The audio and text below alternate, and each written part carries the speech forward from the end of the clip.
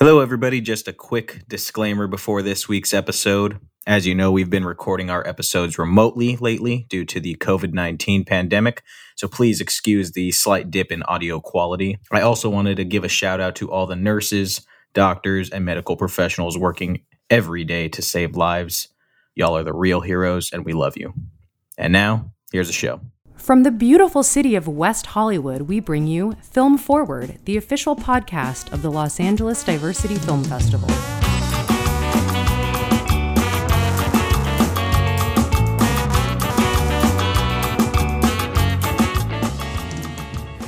Hey, welcome to Film Forward, everybody. Next week, we will be launching the 2020 Los Angeles Diversity Film Festival, and we are extremely grateful to be joined today by Miss Hannah Mathis. She is the director of Wheels of Madness, and Mr. Gal Mizrachi. He is the star of Wheels of Madness. He is Wheels of Madness himself. Thank you guys so much for being here. Hi.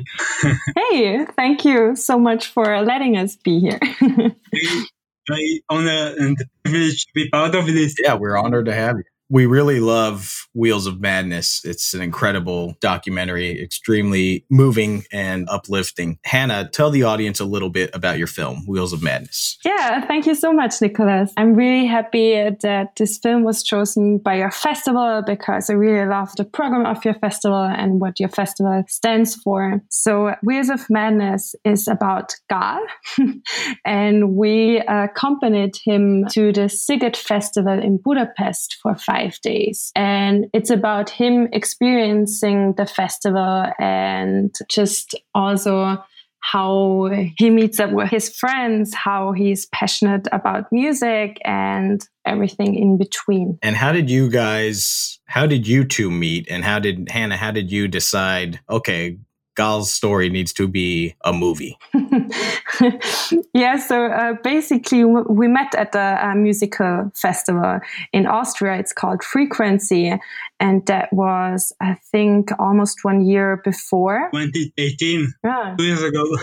Yeah, totally. And we were both there on our own. I mean, I was there with friends and Gal was there like on his own, as he's like mostly traveling somewhere. And we've been at the same concert and he's been like in the crowd and he was lifted up in his wheelchair while the performance. And I took photos of it and videos and I was like, oh, I have to go and talk to this guy and send him the pictures maybe. And then we started talking. Right. It's like the story of everyone else. Right. I think so. Yeah. Take pictures and coming to me and send them, and we became really good friends, and they make documentaries about me. So yeah. They say that guy's crazy. I got to talk to that guy.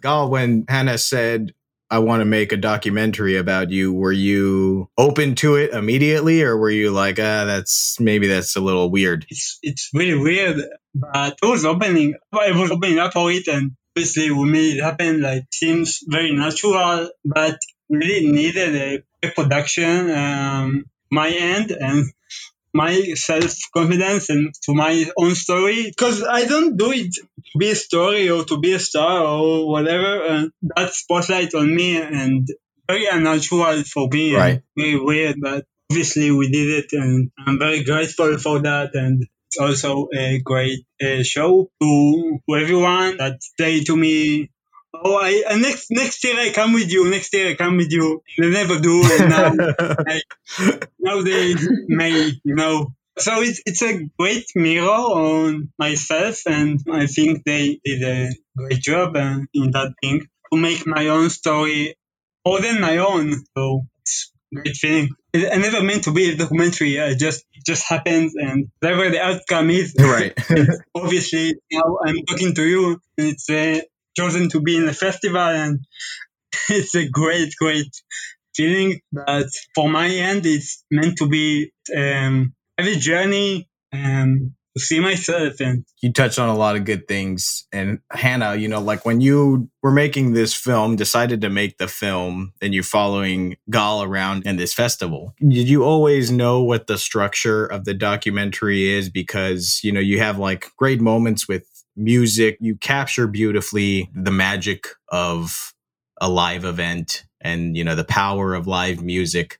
But we also get to know the man, Gal, quite a bit. Was the structure of the documentary always in your head, or did it kind of reveal itself to you in the editing room? I think it was part. So it was really nice to work with a programmed music festival.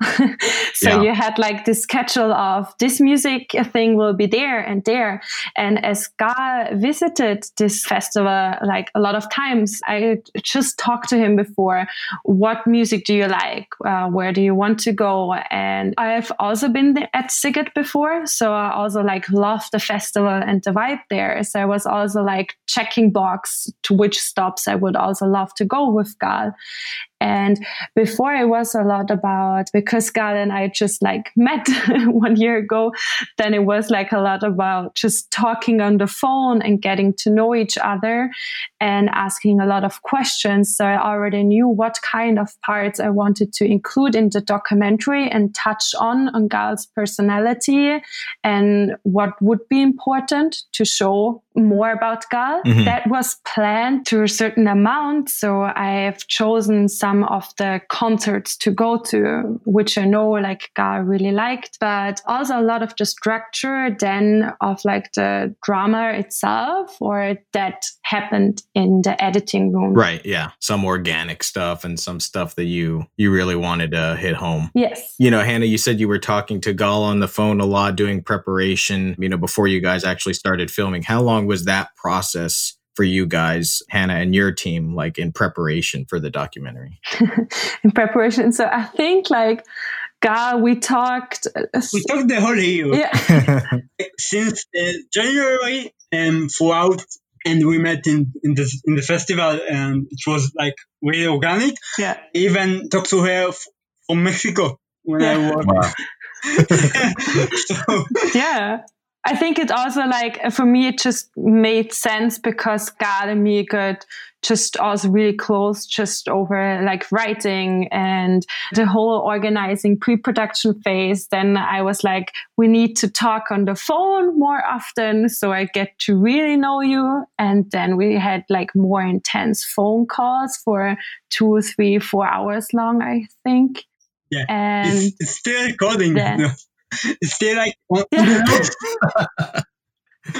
logs, like the most longest film sessions Gal ever had. It's with Hannah. Because I also I didn't want to stop Gal while talking because it all was so interesting, and so it was just so nice to get to know him better. And the pre-production with the organizing, I think like reaching out to the festival itself started a lot earlier than like getting the connection and talking about cooperations. And I think this started like in January or something, and the festival itself was in August. And thank God you guys shot it last year, because oh yes, it might not have happened this year, right? Exactly. Totally. Very good end to a very good decade of festivals, and now it's like uncertainty about the future and unknown. Right. The future of gatherings could be different from now on. So same thing anymore because of that. And right. I don't know how music festivals will look like once they return.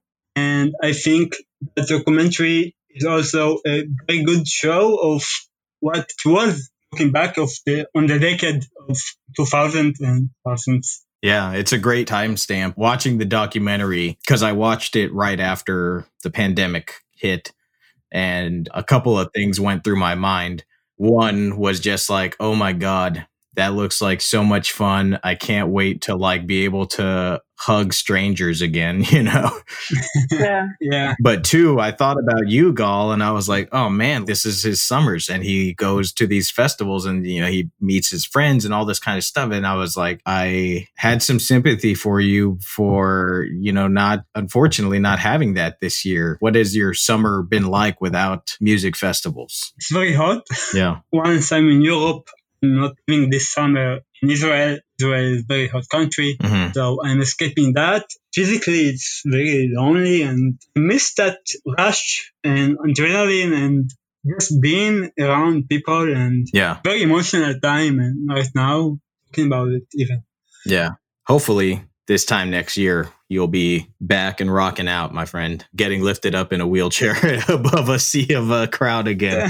It's just one thing, I don't go there to be lifted up in the wheelchair. And this since only happens electronic dance music when I'm allowed to happen.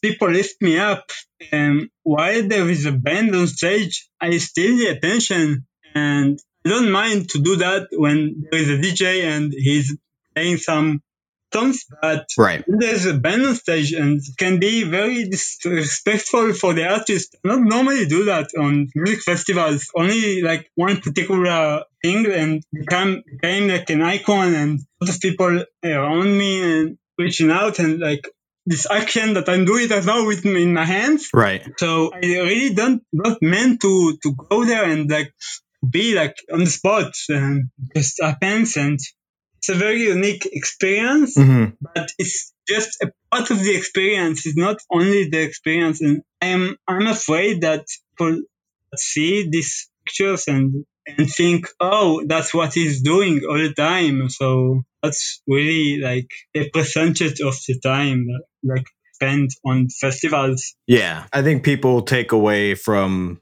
the film your connection to the music and the connection that you get with other people. I think that's first and foremost, correct me if I'm wrong, the message of the documentary, which I think is a beautiful message. There's one thing that you say in the documentary, that you say, there's a lot of good in this world and I get to meet it and interact with it from all over the world. And that's why I do this. And I think that is something that a lot of people, I think, need to be reminded of nowadays. Exactly. I mean, it's a very powerful thing to say, and I wish more people will be reminded of that, and somehow we do have this love, and we do have this general goodness in our souls and general humanity. If only it will show these days and these times, things might look different for everyone. Absolutely. Well, my friends, I mean, you guys did a terrific job. Hannah, you and your team did an incredible job making this documentary. Tell the audience real quick where they can find you on social media. Oh, thanks.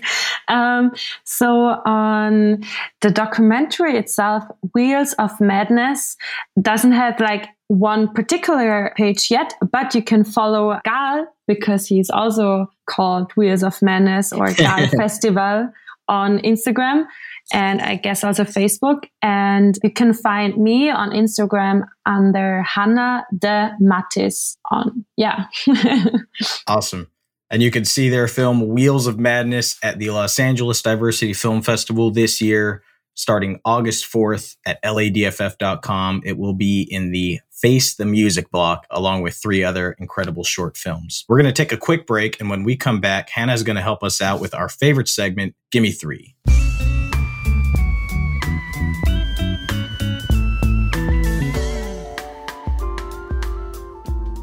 The Los Angeles Diversity Film Festival will be available to a worldwide audience this year. Due to the global pandemic, our annual in-person event is postponed, but you can still view our incredible program online. From August 4th through August 31st, visit ladff.com to rent our curated film blocks. Or you can buy a VIP pass, which gives you access to our entire program for the month. We have over 50 films from 17 different countries. Comedy, thriller, drama, musicals, docs. We've got something for everybody. So check out the 7th annual Los Angeles Diversity Film Festival, starting August 4th, exclusively at ladff.com.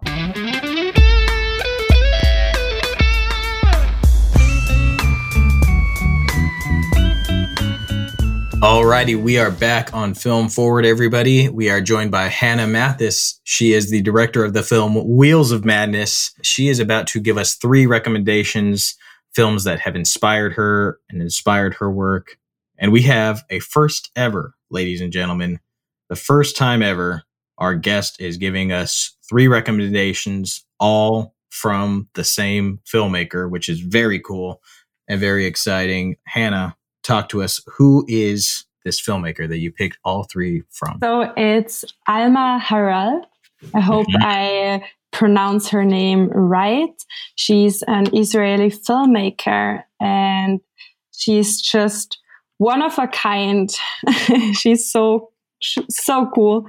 And yeah, I picked 3 films: Bombay Beach, Love True, and Honey Boy from her. All 3 really incredible films. I have not seen Love True. I've seen the other 2. Love True, this is a sad thing. It's not available anywhere in America. Like, you can't see it right here. I tried this week to watch it and I can't get it. Oh no. They need to fix that. So if you're listening, somebody, whoever owns the rights to that movie, if you're listening, you need to make it available on some streaming platform in America. Totally. But tell us about Love True, since I haven't seen that one. So Love True is her, I think, like second documentary. It came out, I think, in 2016, if I'm not wrong. And it's about Almahara's style is really not fixed into boxes. So she's mainly a documentary filmmaker, but she's working with so many art forms and fictional elements, and that's what it makes so cool. And Love True is like a deeper definition of love and how the topic of love connects to different people. And she chose, again, 3 protagonists to lead through this story. And it's about a couple in Alaska. It's about a young father in Hawaii, and it's about a daughter with her family in New York. And it's all about how they find love for themselves. And it's paired with snippets of their past, their present, their future. And it's all really like imaginative and dreamlike. Super cool. Absolutely. And I mean, just from hearing you describe it, you can kind of get a sense of, you know, the style and what she likes to do with her filmmaking. You know, having seen Bombay Beach and Honey Boy, she, you know, blends this very visceral, realistic filmmaking style with gorgeous, stylized dance, art, and all this really fun stuff that, you know, can sometimes... It's funny. Sometimes when she does that stuff, you feel like it's almost even more truth from the character than the documentary stuff. Yeah. Yeah, so true. That's like the exactly same thing I thought while watching the documentary, because it's like she gets to know the characters or like the people. She knows them better than almost themselves, and she helps them like tell their story through art.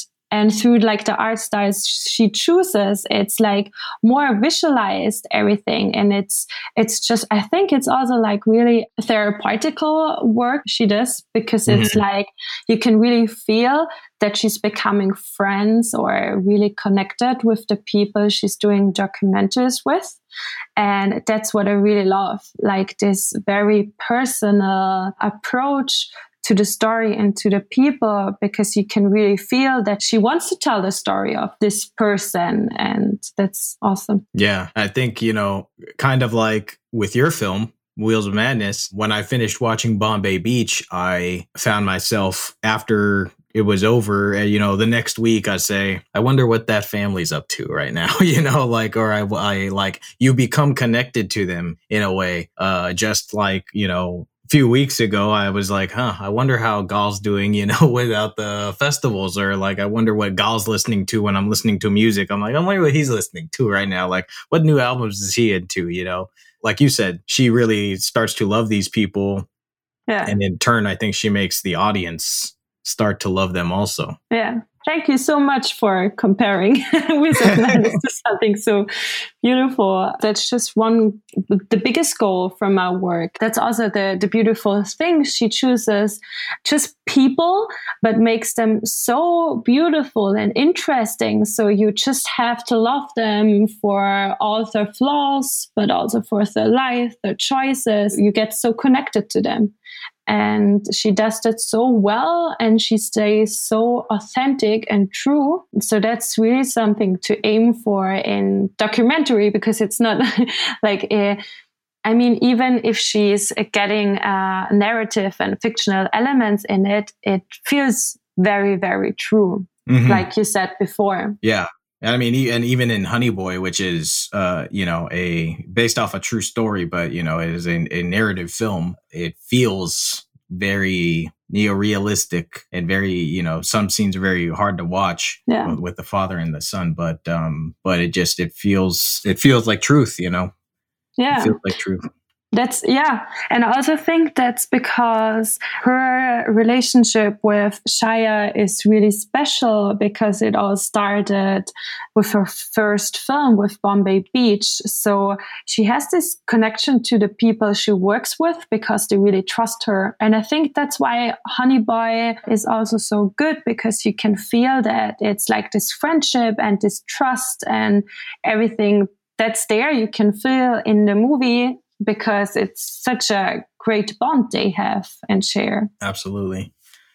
Well, Hannah, I think you picked an excellent director for our first ever, trilogy picked in a Gimme 3 for the same director. I think you picked a great one. Honey Boy, Bombay Beach, Love True by Alma Har'el. If you guys have not seen them, please check them out. I will keep looking for Love True for it to land somewhere on a streaming platform in the States. And if I do, I'll update our followers. But Hannah and Gal, thank you guys so much for being here and doing this. I really appreciate it. Thank you very much too, Nicholas. It was fun. You guys can see their movie Wheels of Madness at the Los Angeles Diversity Film Festival starting August 4th as a part of the Face the Music block. Thank you all for listening to Film Forward, and we will catch you next time. Our recording engineer and mixer is Anselm Kennedy. The podcast is produced by Anselm, Sonia Maru, and yours truly. Thanks for joining us on Film Forward, and you'll hear us next time.